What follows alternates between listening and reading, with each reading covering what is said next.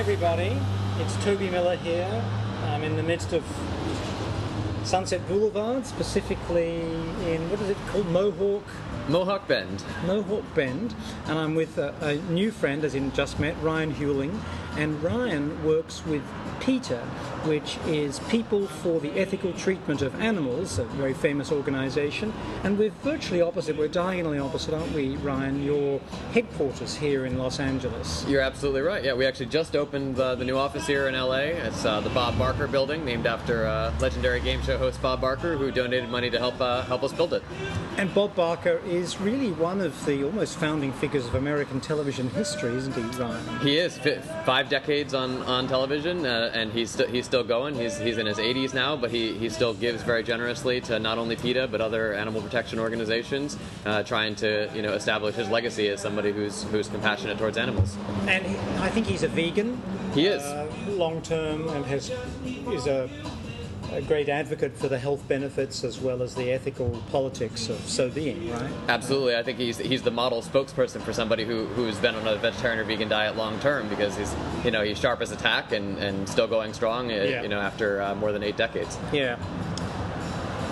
I wonder if there are any game show clues about animals that he wants to change or has a word about. It'd be interesting to track that, wouldn't it? To see what sorts of topics get addressed and how they're addressed on the program over those decades. He has a surprising level of influence in those kinds of things.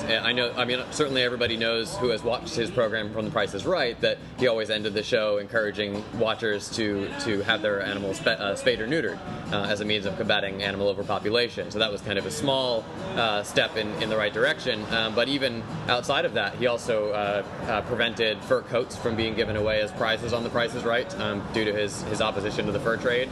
And even more recently, he's come out against The Price is Right for giving away a prize for a trip to the Calgary Stampede up in Canada, which contributes very heavily to egregious abuses of horses.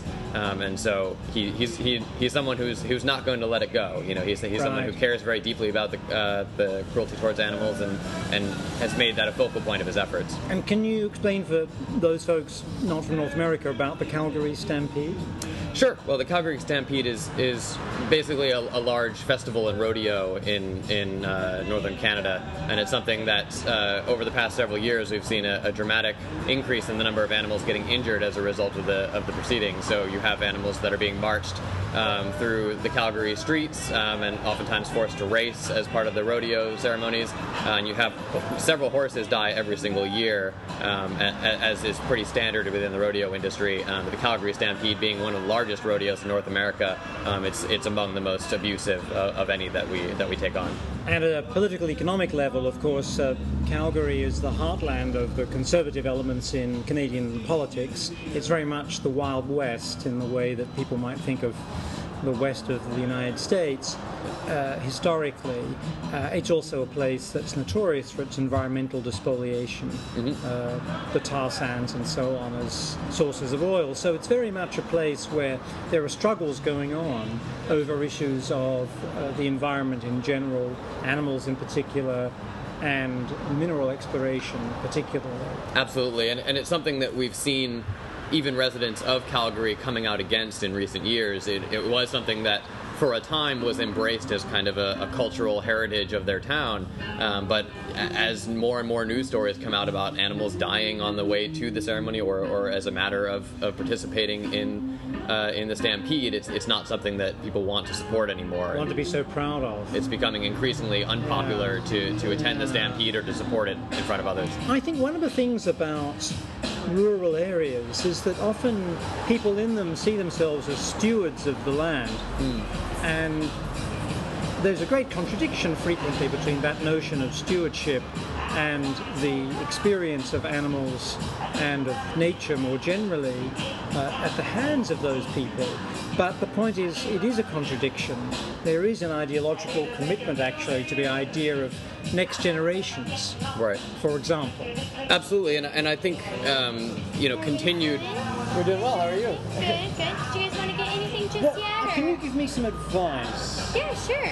Okay, so I'm a vegetarian, okay, but I'm not a vegan, so I need my hand held on what's tasty, fun, interesting? Okay, so let me see. Do you eat eggs? Do I eat eggs? Mm-hmm. Yes, I do. Okay, we have. Oh well. I want to. But I don't mind having. I'm happy to go vegan if you can recommend something. Well, our salad days pizza is really, really good, and it is vegan.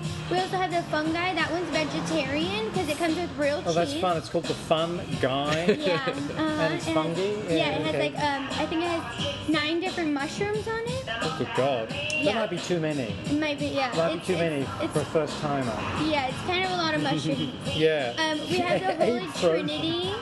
Right. We have the Farm In, which you can get like the egg fromen with the real mozzarella, but you can substitute with like we have a vegan sausage that you can substitute, so you don't have to have the vegan cheese. Right. Because personally, I don't like the vegan cheese. Okay. I like the real cheese. We also have, let's see. I love your fingernails. They're fun. Thank you. Okay, great one. They are. They're very decorative. Wonderful. Sorry, yeah. We have this Mediterranean veggie burger. Amazing. So good. We also Amazing. have the fish and chips. When you say amazing, I think I might go with that. then. Yeah, that one's really good. It's a little Okay. bit spicy, not too much though. I like spicy, so Okay, that's good perfect. for me. Ryan, do you have ideas? I Your think regular. I'm probably actually just gonna get the sweet potato fries with the chipotle sauce. Oh Ooh, yeah. that looks nice. Yeah, can just add get that a if you little want. bite to eat. That sounds Okay. fun. Just the sweet potato fries? Yes, please. And then did you want to add any fries to your burger? No, it's okay. Okay. Oh, well, maybe I will. Are they really good? I actually haven't had those before, so They're you'll have to tell really me. good. Yeah, Are the, they good? the chipotle aioli sauce is amazing. Okay. It just goes really well There you with go. the sweet Sounds like the way to go. Yeah. You want to add those? Okay. Something to drink? I'll stick with water, actually. Thank you, Yes, though. just the water. Good. Thank you okay. very much. Sounds good, guys. Thank you. No problem. So there is this contradiction that frequently applies, I think, in terms of the idea of stewardship.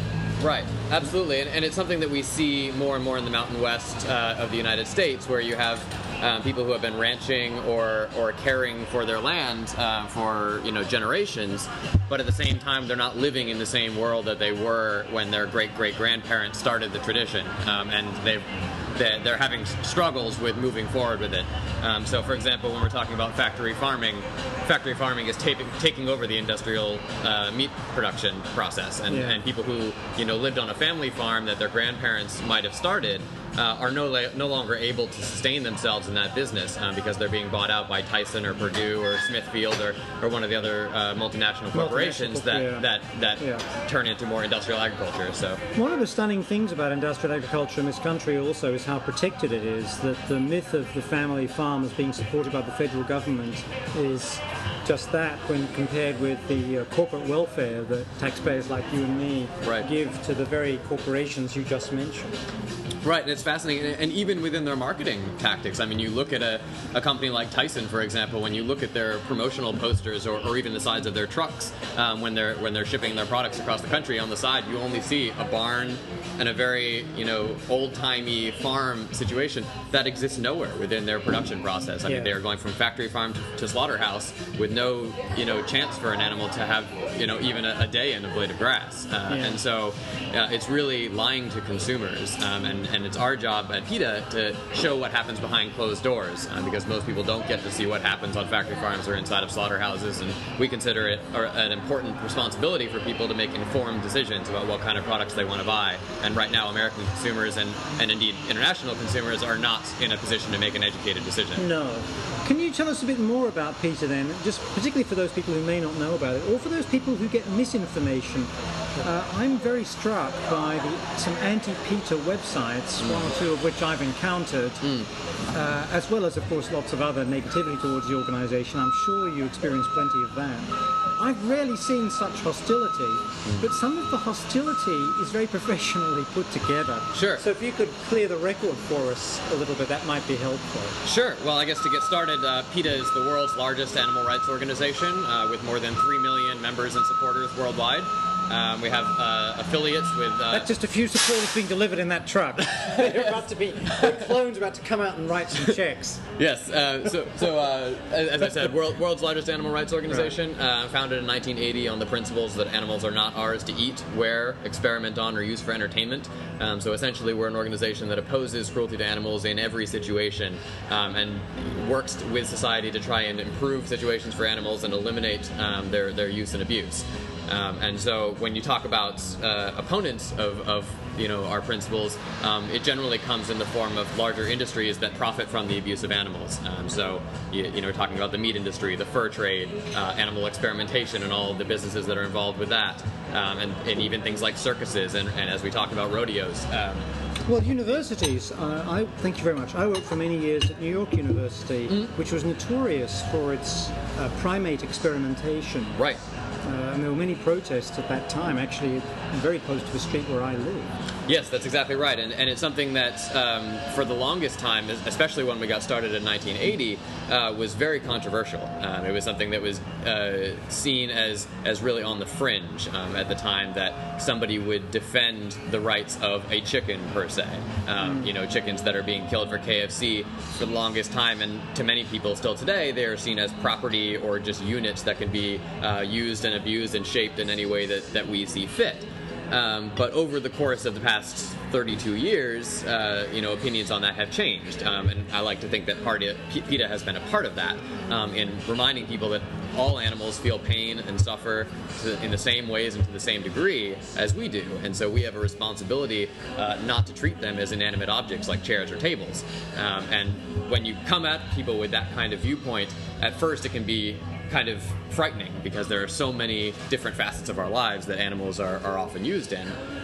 But we feel it's important to continue to move the middle forward, and eliminate at least the most egregious abuses first, and then move with society to continue reducing our dependence on animals. Oh, absolutely. And if you look back at the history of Western philosophy, going back a very long way, there were real struggles over this issue, and people like Hume and Bentham, amongst the Anglo tradition, David Hume and Jeremy Bentham, extremely aware of the cognitive capacities of animals, certainly within utilitarianism, the idea of suffering as well as joy. That's exactly right, and thinkers over the course of history have touched on this subject in a variety of different ways. We have a quote that's etched into our lobby in our Norfolk headquarters from Leonardo da Vinci that talks about how there will come a time when people will look upon the slaughter of animals the way that we currently look upon the slaughter of humans. And it was something that at the time would have again been seen as on the fringe and something that just ran contradictory to popular opinion, but it's something that over time people have come to embrace and realize that there's really not that big of a difference between humans and non-humans, and as we learn more and more about non-humans, both by observing them in the wild and unfortunately through things like animal experimentation, we learn about how sensitive they really are, and in the increased responsibility we have for taking care of them. Sure. So your particular job is coordinating nationally, liaison in the college sector in universities, is that right? That's exactly right, yeah. I'm the manager of college campaigns and outreach, so anything that involves colleges or universities anywhere in North America would generally fall in my jurisdiction. So we correspond with more than 300 student organizations across the country, providing them with free resources, literature, stickers, DVDs, anything they need in order to raise awareness about animal rights on campus, and also directly contributing to campaigns to push for things like additional vegan options in dining halls, programs like Meatless Mondays to encourage people to reduce their dependence on meat. Anything that we can do to make the issue forefront in people's minds, because college students are as always on the cutting edge of any social justice issue, and we think animal rights should be no different. I had a question for you about that that's from my very limited purview, which is that on the campus where I teach, sometimes I run courses where I talk about food and I talk about animal rights questions. The students are rarely as exercised by any other topic as they are by this, and frequently in a very hostile way. Not hostile towards me, but hostile towards my misapprehension as they see it. and very keen to explain to me that PETA is a terrorist organization, is a mendacious organization, and so on. And the teaching assistants, who are the people who are really in the front line, as it were, sitting down in smaller groups with the students to talk to them, tell me that the hostility towards vegetarianism, veganism, animal rights questions is much greater than what I experience as the professor. Sure. And I think it's an interesting dynamic that you see in students that I feel is a combination of two things. For one thing, when you're talking about food, it's a very personal subject for a lot of people. People are grown, even students who are 18 to 22 years old, they've probably spent 18 to 22 years of their life eating meat, eating animal products. It's something that is very much ingrained in them, even though their lives are relatively shorter than people who have been doing it for 50 or 60 years. But at the same time, it's the only thing that they've ever known, and I can empathize with that. I was vegetarian, or I was not vegetarian until I turned 19 years old. I ate meat for the first 18 years of my life and didn't think twice about it. So I get where they're coming from with that. But at the same time, what we found is that young people in particular are interested in learning more and speaking out against issues once they become educated about them. And so when we introduce the concept of animal rights, and we talk about factory farming, we talk about animals having their throats slit while they're still fully conscious when killed for McNuggets, it's not something that students are comfortable with. They've just never really been approached with that kind of information before. And so I think McNuggets are chicken bits sold by McDonald's, is that right? That's exactly right, yeah. So McDonald's products, fast food products in particular, which are heavily marketed towards college students and young people in general, tend to come from incredibly abusive situations towards animals. And so on one side of it, I think it's a personal defense mechanism that students might set up to say, you're telling me that I've been wrong for my entire life, which is something that I can understand why they would have that concern. The more nefarious side of it comes from the influence of big business and people who profit from the abuse of animals. So not only do you have multi-billion-dollar campaigns from companies like McDonald's or Burger King or many other companies that not only target consumers and try and encourage them that their products are cheap and affordable and delicious, but on top of that, that they also particularly target young people and intentionally put restaurants right on the corner of college campuses, or sometimes right in the middle of the student center. Many student centers actually have McDonald's or Taco Bell or other locations directly in their student center to target to that demographic. So they're very heavily targeted to them. The other more devious side of the fast food industry is that they also fund campaigns against animal rights organizations and health advocates and people who speak out against them. So we see this in the form of various front groups. There's one in particular called the Center for Consumer Freedom, which is a very misleading name. That's just the one I was thinking about, yes. Because I visited their website and I was astonished at how well put together it was. It was clearly a front organization, right, and claiming that PETA murdered thousands of dogs and cats every year. Right. It's a very misleading website at the very least, and it's put together by a front organization that is supported by the meat industry, dairy industry, alcohol and tobacco industries, and they take on a wide variety of different nonprofit organizations, including not only PETA but Humane Society of the United States, Mothers Against Drunk Driving, any organizations that talk to people about awareness-raising issues, whether it's animal rights or health issues, that in some way contribute to the profit declines of different companies that support them. And so thank you very much. PETA has come into their ire because, of course, we speak out against any use of animals, which includes a wide range of industries. So there's a lot of people who make money from the abuses that we speak out against, and they want to fund organizations to try and discredit us. And so they've been unsuccessful, thankfully, in the sense that in the time that they've been doing their campaigns, our membership only increases, our celebrity supporters and awareness continues to grow every single year. And so in that sense, they are failing, but we do come across people from time to time, like yourself, who were just Googling on the internet for PETA and happen to come onto these very misleading websites that try and discredit our organization.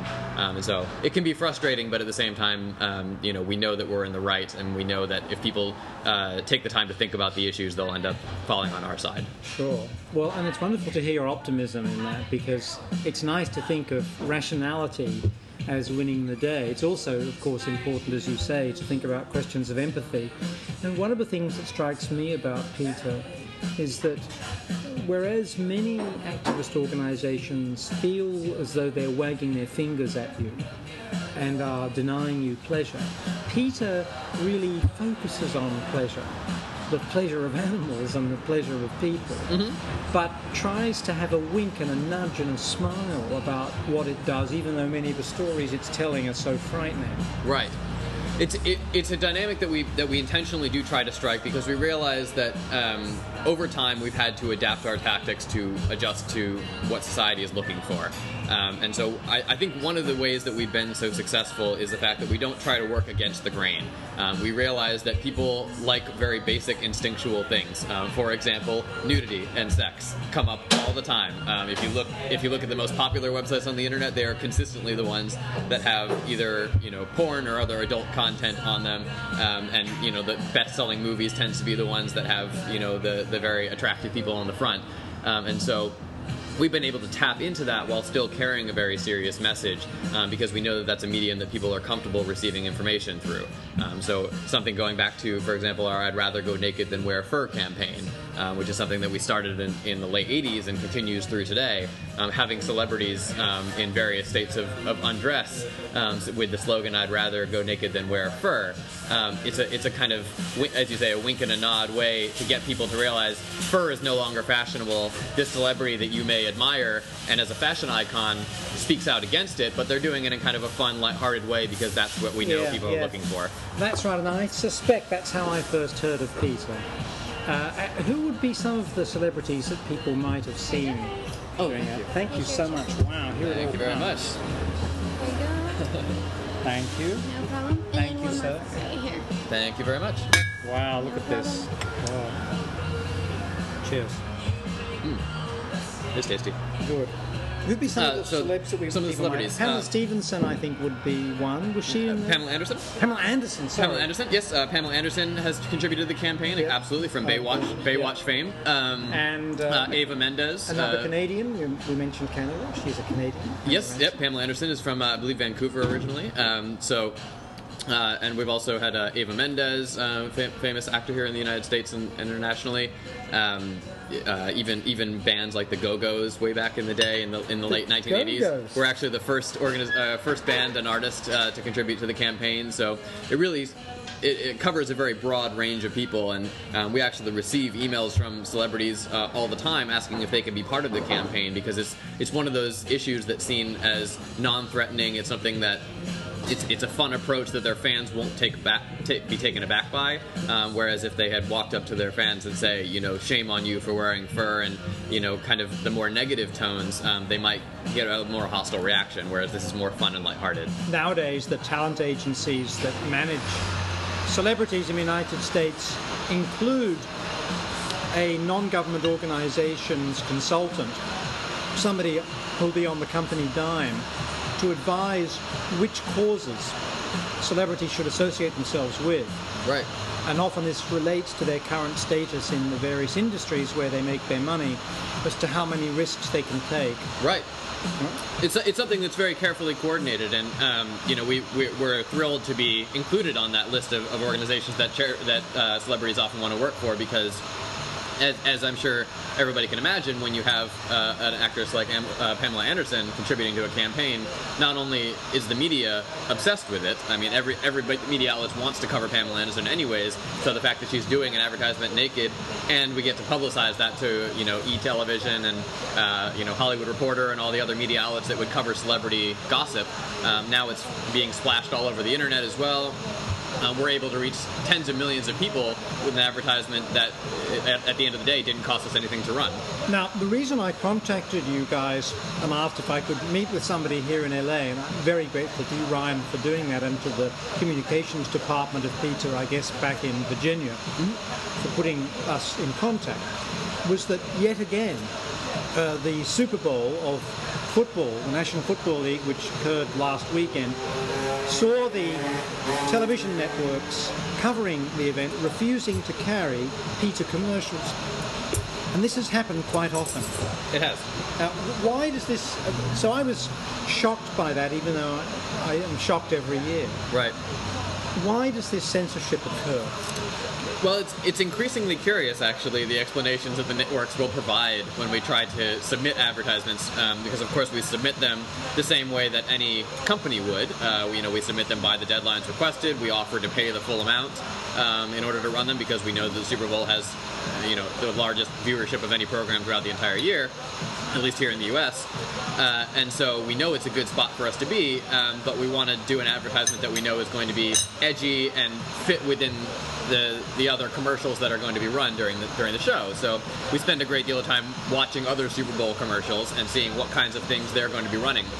So you see fast food commercials with, women strolled out on the front of a hot rod car eating a juicy burger, and this is the kind of thing that tends to increase sales for that particular company. And so we said, okay, well, why don't we do the same thing, but for a vegetarian or vegan diet? And so we tried to run an ad last year during the Super Bowl where we had models and vegetarian actresses playing around with vegetables, and it was a very kind of sexy, well-produced video. No kidding. It was designed by actually a director of music videos, somebody who has a lot of experience working with this kind of content. And so we spent a great deal of time putting together an ad that we thought would be a perfect fit for the Super Bowl and just what people are looking for. Only to find out when we submitted it that they had chosen to reject it because they didn't think it would fit within the decency standards of the Super Bowl airtime. And so that can be frustrating in one sense because we really see a double standard in terms of what conduct means for different companies that are applying. Fast food companies seem to have no trouble running these kinds of ads when it's meat that they're pushing, but when we're pushing vegetables and a healthier lifestyle, it's something that is seen as more threatening, and they don't want to air it.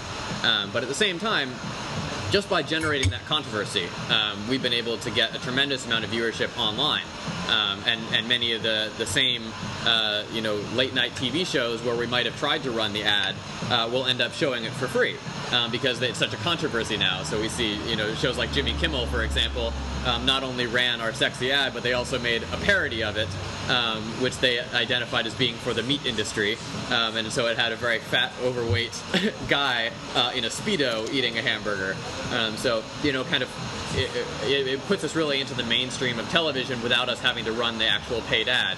So it ends up working in our favor either way. Great irony. Jimmy Kimmel is, as Ryan suggested, a late night television host for a hybrid genre that we have here that is similar to what you can get in many parts of the world, where it's part stand-up comedy, part music, part interviews with celebrities to promote their latest product, and part political commentary.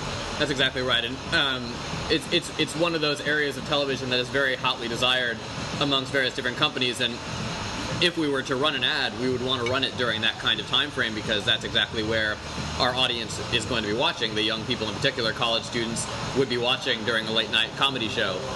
But we'd end up not having to pay for it because just by trying to run the ad and getting rejected, we're able to get international press attention, and they end up... Very nice. Thank you for the recommendation. Excellent. Thank you. And they end up running the ad for free as part of their broadcast. So it has worked in our favor thus far, though we do hope that one day the standards will come around and they'll actually admit an ad that is pro-vegetarian. Now, a question about this very sexual representation of these women. For me as a watcher, the big difference between these commercials and the use of the women in the fast food commercials is that in the latter, their bodies are there for the presumed delectation of the male viewer, the straight male viewer. In your ads, it's very much the woman is there for her own sexual pleasure, which these vegetables might form part of. Nevertheless, you are still, aren't you, buying into the conventions of sexism with these commercials, or how do you see that?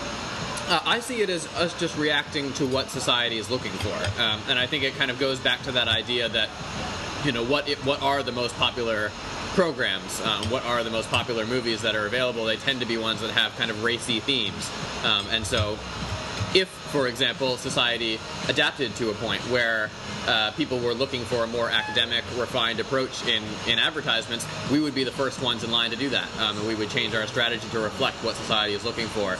But as long as people continue to look for the kind of more juvenile advertisements, we realize that that's where people are getting their messages from, both from fast food companies and from organizations like us, and we have to fit within what they're comfortable with.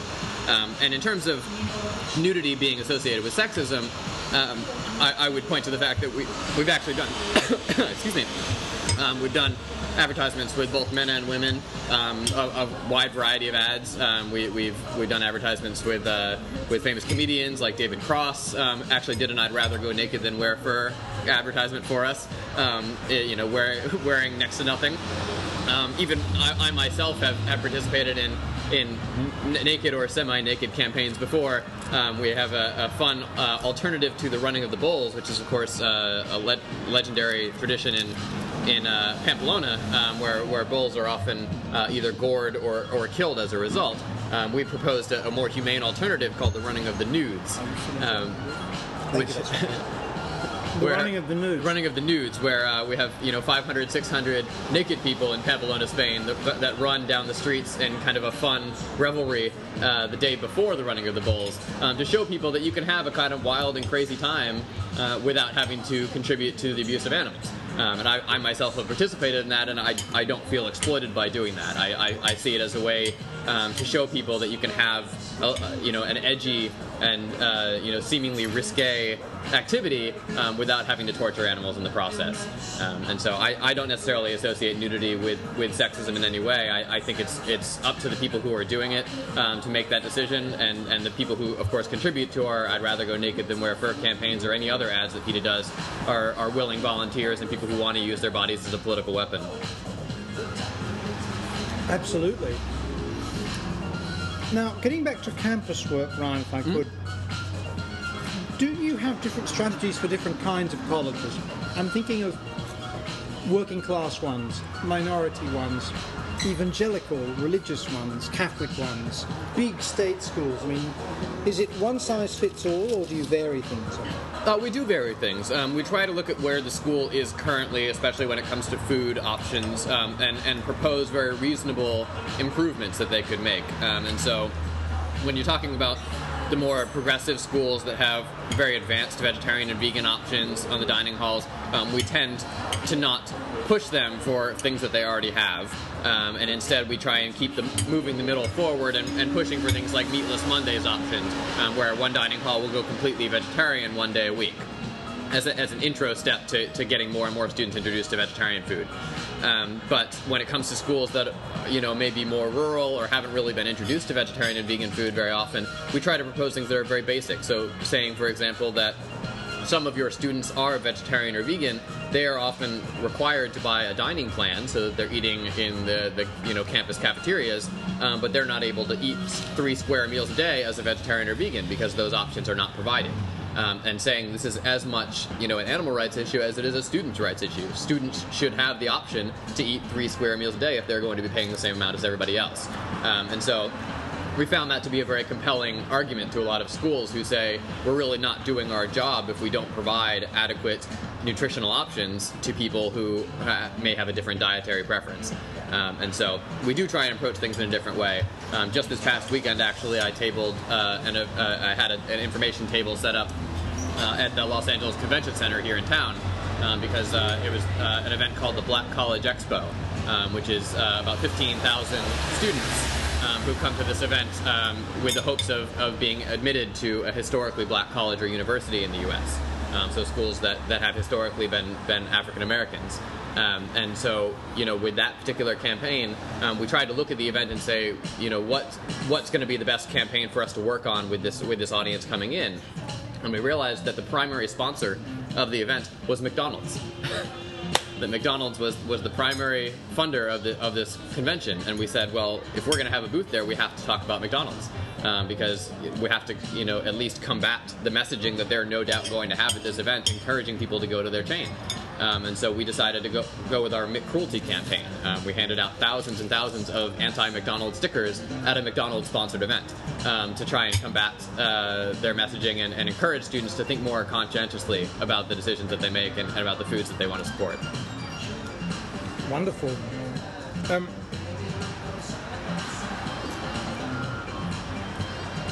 Do you get college administrations being very defensive normally? Are they open? How would you describe them in general?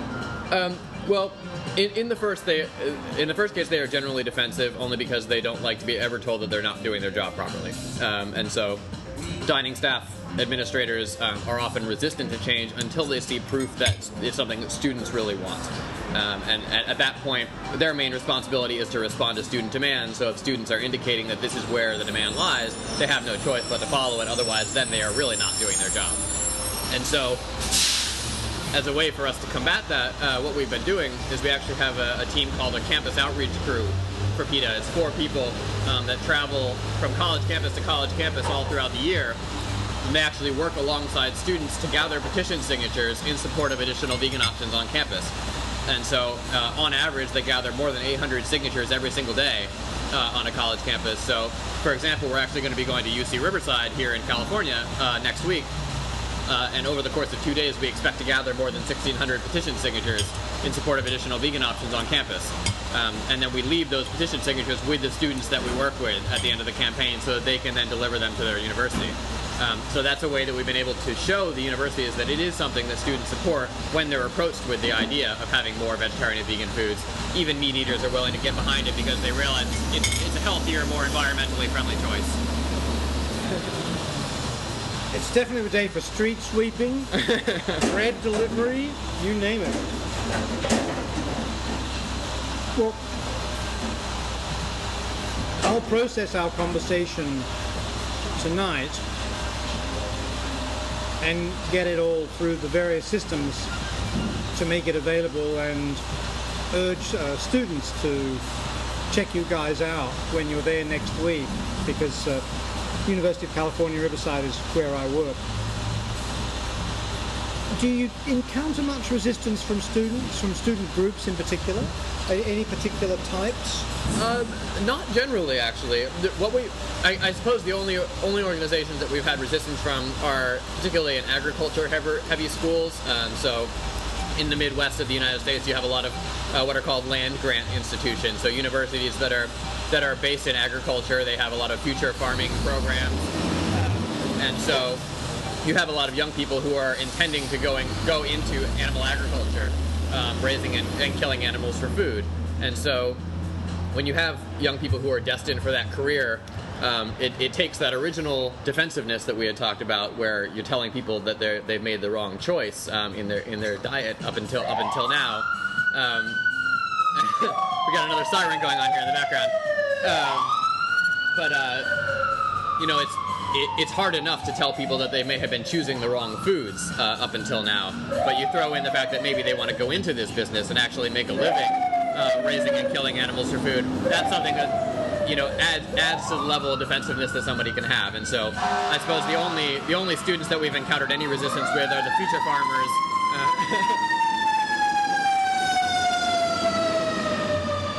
The future farmers and people who are destined for factory farming, and you know, people that we really have a long way to go before they'll get on our side, but we still give them a try. What about unions working in the food industry? They tend not to be resistant to our message, actually, and I say that because they realize that a job is a job, and as long as they're having safe working conditions and being provided adequate benefits, they don't particularly care to work in animal agriculture. You know, businesses where people are working in slaughterhouses tend to be the lowest quality jobs in the United States.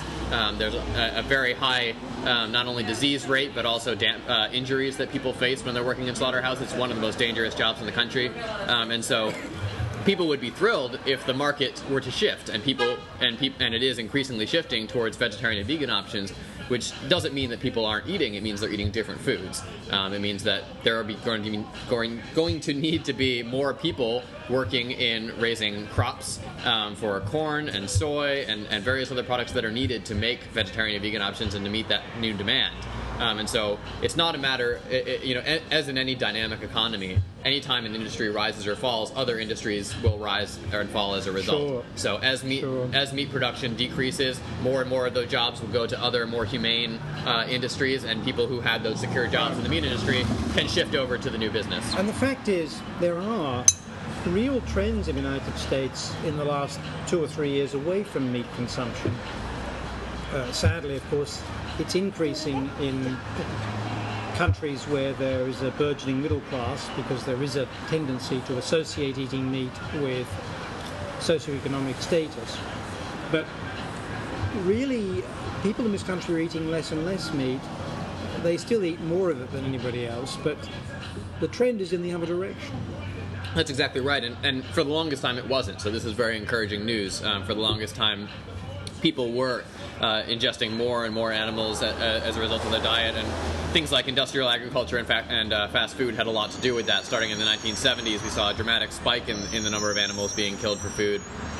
Here in the United States, 28 billion animals, billion with a B, are killed for food every single year, just to feed Americans, and so thankfully that number is starting to turn downwards, and people are increasingly choosing non-animal dishes, whether for animal rights reasons or for environmental reasons, or for their own health. They want to reduce their level of cholesterol and saturated fat that they intake, and vegetarian options are a way to go for that. Now, we've talked a lot about food. When you're in colleges, do you look at some of the other issues that Peter is concerned with? And one that interests me a lot is entertainment. Sure. Absolutely, it is something that we work on. It's not something that I work on directly, which is why I probably talk about it less, but we do have what are called animal and entertainment specialists at PETA who work specifically on that issue. So you see animals being used in sporting events, for example, people using live animal mascots.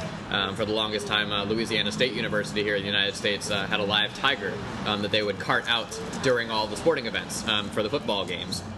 And they had a cage for the tiger that they would wheel him in and out as a means of trying to get the crowd riled up. But clearly there's no concern for the welfare of animals in that circumstance. They live purely as a prop to be wheeled in and out as if they were, a table or a chair like we talked about. They don't take into consideration the fact that these animals would roam hundreds of miles in the wild, and yet they're being denied everything that is natural and important to them, and forced to live in a concrete box for their entire lives.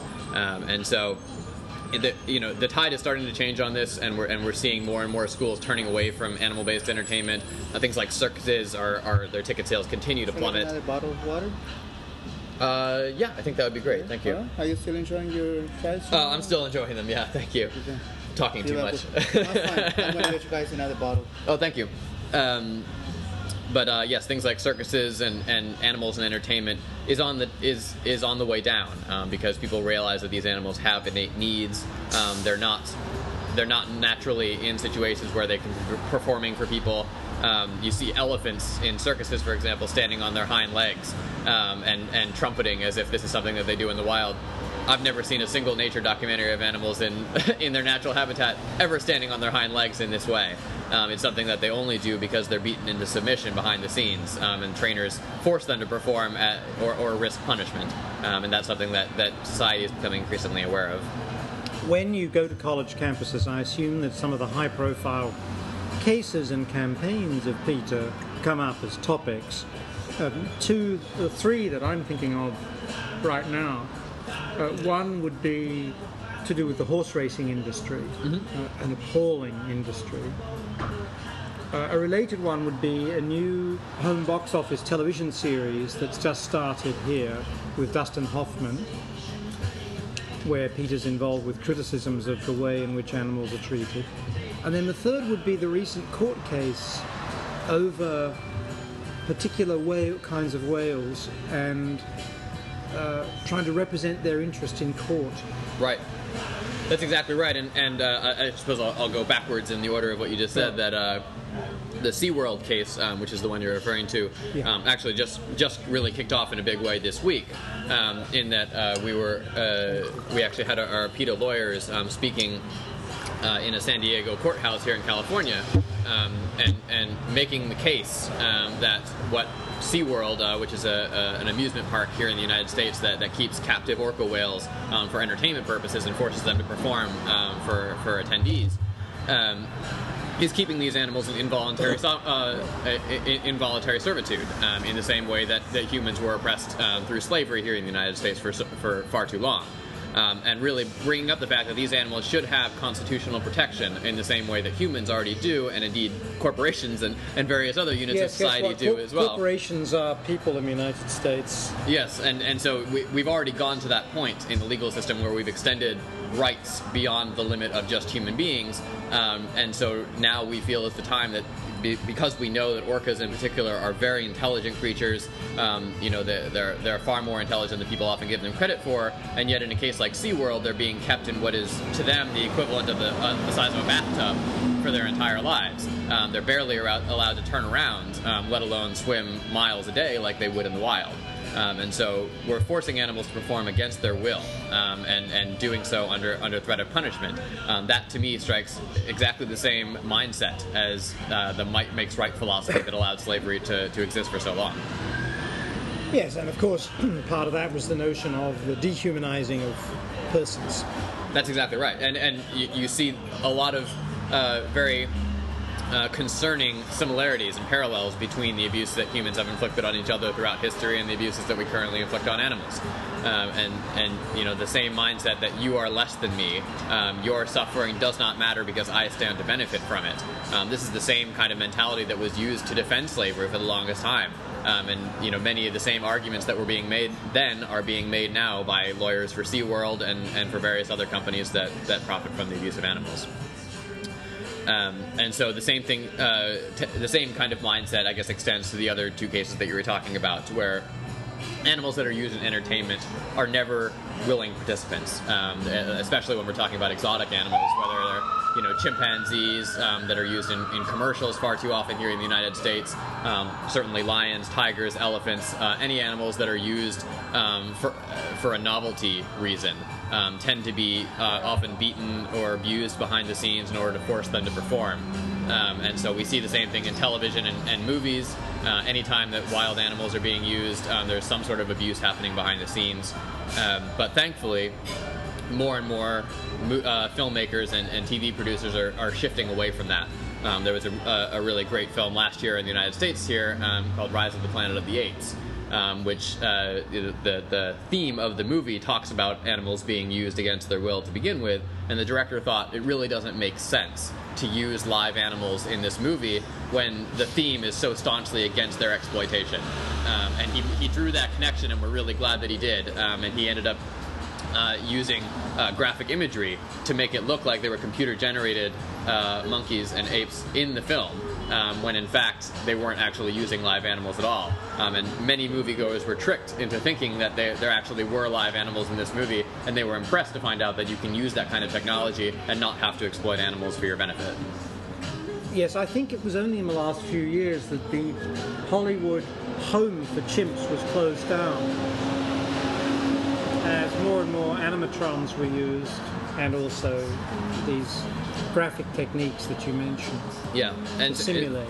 It's going to be a situation, I feel, where when you look at very uncomfortable parts of our history here in the United States. So, for example, you look at something like blackface, where for people who are unfamiliar with that term, having white actors put on makeup to look as though they were African American because they didn't want to use African Americans in the commercial. This kind of very grotesque imagery. I feel like that's going to be the very same mindset when we look at these kinds of commercials that are dying out now, but still do exist, unfortunately, where you use chimpanzees against their will in a commercial. We're going to look 20, 30, 50 years down the line from now, we're going to look at those and say, that chimpanzee really didn't want to be there, did they? We know now, we know better, we know that we shouldn't use chimpanzees for our own amusement when they are highly intelligent creatures that, for their own reasons, shouldn't have to be used for animal pursuits. Now, what about the entire sport of horse racing? Sure. I mean, the entire sport of horse racing is something that, on its face, is cruel. We're using and exploiting animals purely for profit in that case. though thankfully we're starting to see some improvements in the industry, which were fought tooth and nail by the people involved in the business. So, for example, we actually just had an exciting announcement yesterday that many of the jockey clubs, after years of persuading from PETA, are starting to invest some of their profits in retirement homes and sanctuaries for horses once they are done being used by the industry. Certainly, we would prefer that they not be used at all, because horses have better things to do than run around in circles while people bet on them. And whip them. And whip them and kick them. Absolutely, and the abuses are inherent in that industry. There's no way to make an animal run at that kind of speed without some sort of abuse to force them to do it. And so that cruelty still exists, but at the same time we're seeing incremental improvement to lessen their suffering, which is something that PETA has fought long and hard for, and we're hoping that this will start to the decay of the horse slaughter industry, which is very much tied to horse racing. You have a lot of spent horses that are done for in the industry that can no longer run at the speeds that the jockeys want them to, and for the longest time they've just been sent to slaughter, or often trucked thousands of miles across the country and then slaughtered. And so the fact that they're starting to make some improvements in reducing their suffering by at least putting them out to pasture and letting them live the rest of their lives in peace and quiet is a step in the right direction. Yeah. There are many very moving stories here to be told. You guys have an excellent website. I had a look this morning at your annual report for 2011, your financials, and so forth, and it seems to me there's an attempt to be very open about these things, but also to tug on the heartstrings. And I think there are two elements that strike me as being very effective, or three elements strike me as being very effective about how you guys function. One is drawing on empathy. The other is drawing on humour. And then the third is educating people about the history of the objects in front of them. Doing okay? Do you guys need Anything else? I think we're all set, actually. I'm going to finish these off. Do But you want to check any desserts or anything? I'm all set, actually. Just a check, thank you. And the third thing after empathy and humour is history. Trying to bring to us a sense of the history of the food we eat, the television programs we watch, the sporting events that we participate in terms of the labour of animals, the creativity of animals, and the objectification of animals that went into those moments, texts, performances, meals. Right.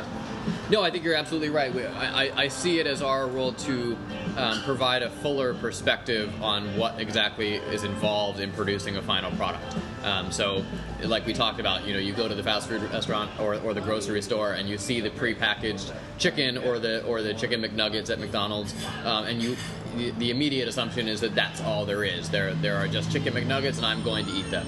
Thank you but very much. No problem. we consider it our responsibility to paint a colorful picture of how those chicken McNuggets came to be and what animals suffered in order to produce that product, so that people can, again, make a more educated decision, a more informed decision about what kind of products they want to buy and which they don't. Same thing goes with something like commercials, like we were talking about in animals used in entertainment. You only see that 30-second snapshot of a chimpanzee in a career builder Super Bowl ad. You see a boardroom full of chimpanzees, but you don't see them being beaten with metal rods behind the scene, but just before the camera clicked on. You don't see the animals that are left in decrepit cages for the rest of their lives after that commercial was already filmed. You don't see on either sides of the equation, and we consider it our responsibility to paint people the full picture, because what we found is that when they do see what happens to animals both before and after the original snapshot, they're willing to empathize with animals. They understand that there's something inherently wrong with using and abusing animals in that way, and they end up wanting to join us in fighting against it. And how do you go about the research to uncover that history? Well, we go through research in a wide variety of ways, but most prominently in undercover investigations.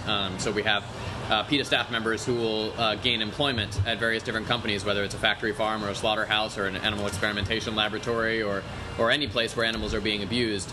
We try to get ourselves in there with hidden cameras and microphones to show people what happens behind the scenes, so they can again make those decisions.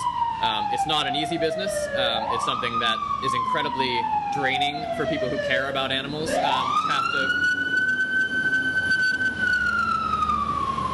To have to go in and work in a slaughterhouse for 6 months. Most people who might not even consider themselves animal rights activists don't want to spend their days slitting the throats of cows. But to do it as somebody who is an animal rights activist and who cares about the suffering of animals makes it 10 times more challenging. And yet they know that it's important to do it because they want to bring that footage out. Because the fast food companies aren't going to do it, the meat producers aren't going to show you. There's a famous Paul McCartney quote, if slaughterhouses had glass walls, we'd all be vegetarian.